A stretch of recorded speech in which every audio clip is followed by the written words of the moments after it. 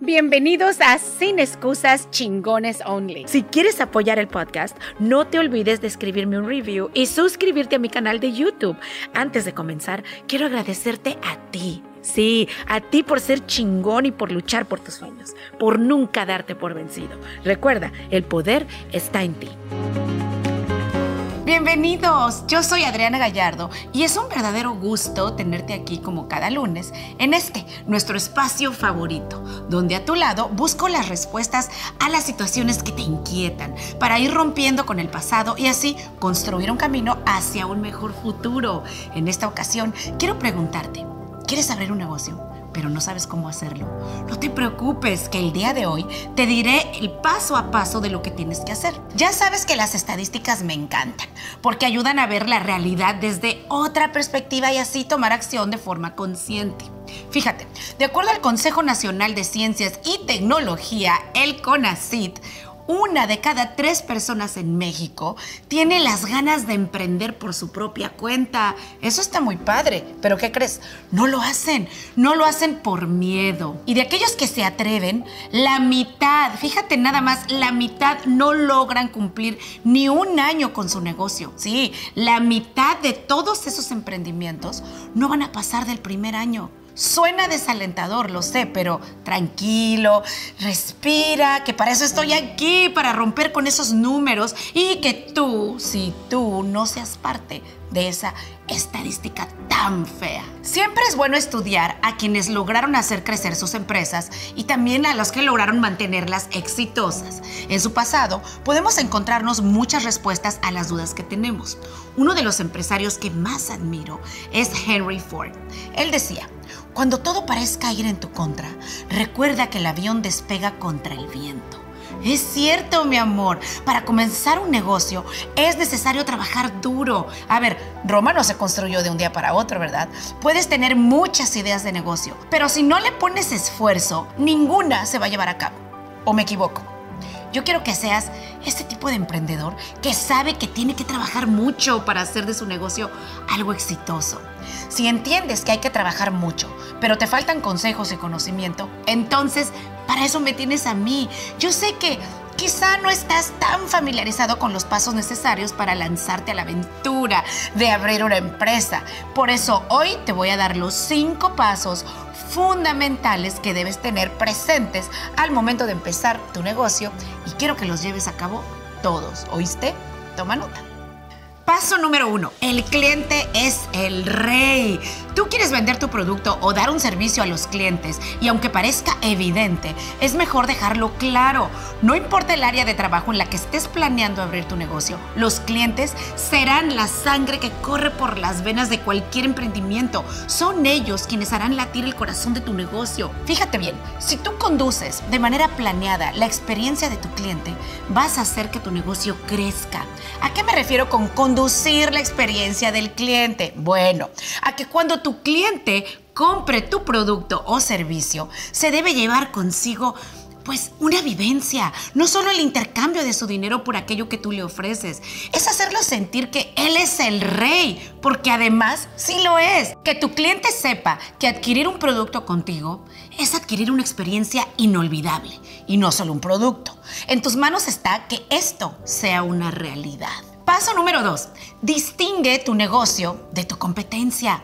Yo sé que quieres que tu marca permanezca en la cabeza de tu cliente, pues eso no solo te asegura que va a regresar contigo, también te da la satisfacción de saber que dejaste algo en él, algo que es importante. Pero para lograr eso, mi amor, debes proveer un valor único al producto que tú ofreces. Yo sé que te estás preguntando, bueno, ¿y cómo hago para que mi producto tenga un valor único? Bien, porque estás poniendo atención y una de las formas de adquirir un valor único para lo que tú ofreces es estudiando a tu competencia. Ojo, dije estudiando, no copiando, ¿eh? No. Estudiar a tu competencia con la plena intención de conocer a profundidad el mercado al que te enfrentas y lo que tienes que mejorar. Con este conocimiento vas a poder tener un panorama más amplio de aquello que necesitas hacer para mejorar la experiencia que le das a tu cliente. El emprendedor se enfrenta a lo desconocido. Por eso es común que se quede pensando dentro de la caja. ¿Sí sabes? como dicen, like inside the box. Pero si abres la perspectiva, podrás ver de forma más clara los estándares de calidad que debes mejorar y así poder superarte a ti mismo. Recuerda esto, siempre busca ser el mejor, pero ante todo, busca siempre ser tú mismo. Paso número 3. Sé un líder de mente abierta. Como yo siempre digo, a un líder no se le paga por lo que hace. No. A un líder se le paga por lo que hacen sus equipos. Un verdadero líder no está en búsqueda de popularidad. No. Un buen líder está siempre en la búsqueda de equipos efectivos, motivados y sobre todo preparados para enfrentar cualquier reto. Ahora, si tú eres de ese tipo de líder inflexible y de mente cerrada, ¿cómo vas a ser el apoyo de tu equipo? ¿Cómo vas a ser un pilar de sostén para tu negocio? ¿A qué me refiero?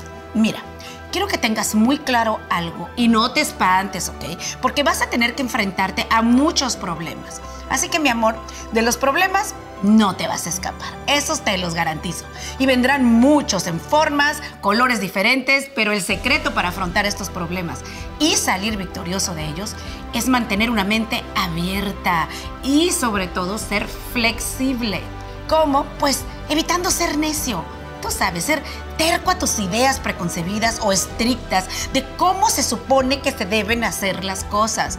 Un líder debe ser flexible para adaptarse a todas las circunstancias y eventos. Como se dice popularmente, piensa fuera de la caja. Think outside the box. Y mantén tu mente siempre abierta, mirando a todos los horizontes, porque esto hará que tu negocio camine segurito hacia el éxito. Paso número 4. Busca empleados que quieran crecer, que quieran desarrollarse, gente que quiera progresar. Yo siempre he creído que más vale estar listo que estar preparado. Mira, la persona que sabe hacer las cosas siempre tendrá trabajo. Pero, ojo, el que sabe por qué las hace siempre será el jefe. A veces la persona más preparada no siempre es la indicada. Si no tiene una actitud motivada para crecer, superarse y sobre todo, pues que quiera aprender, que busque que sus equipos estén integrados por personas dispuestas a darlo todo. Aunque al principio no sean los más expertos, haciendo su trabajo, yo te aseguro que su motivación es tan fuerte que cuando menos lo esperes, serán unos expertos en su trabajo y seguirán buscando mejorar cada vez más. Y si tú quieres ese tipo de personas en tu negocio, serán personas con las que podrás hacer equipo y juntos hacer que tu negocio sea un éxito. Número 5. Cuida el control de calidad de tu marca. Como te ves, te tratan. Y eso también aplica para tu producto. El cómo presentes tu producto por primera vez a tu cliente será decisivo para tu negocio. Y esa presentación depende mucho de la coherencia que tengas entre tu producto y su presentación.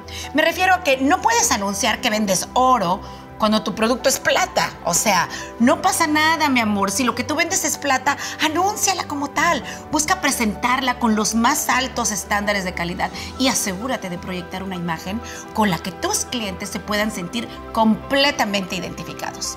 Tu marca es importante. Lo que muestres, cómo lo muestres, será decisivo para el éxito de tu negocio. Por eso siempre mantén el más alto nivel de calidad de tu marca. Bueno, pues estos han sido los 5 pasos fundamentales para abrir tu negocio. Ahora te tengo 2 noticias, una mala y una buena. ¿Cuál quieres primero? Bueno, empecemos por la mala noticia. Yo sé que tener un negocio cuesta mucho trabajo, pero las cosas que valen la pena en esta vida no llegan fácil. La buena noticia es que todo tu trabajo y esfuerzo se van a ver recompensados. Un día voltearás a ver el camino recorrido y te sentirás orgulloso de ti. Así que no te estreses por querer alcanzar el éxito de la noche a la mañana. Si apenas vas comenzando a tener progreso en tu negocio, ten paciencia, que nadie resuelve nada teniendo de consejero al estrés. Mejor sé proactivo y resuelve un problema a la vez. La información que te traigo es fundamental. En todos mis años de experiencia como empresaria, creo que todos tenemos el potencial de lograr nuestros sueños. Solo necesitamos creer en nosotros mismos y prepararnos. Recuerda que el poder está en ti. Yo soy Adriana Gallardo y quiero verte triunfar. Quiero ver que alcances el éxito en tu negocio.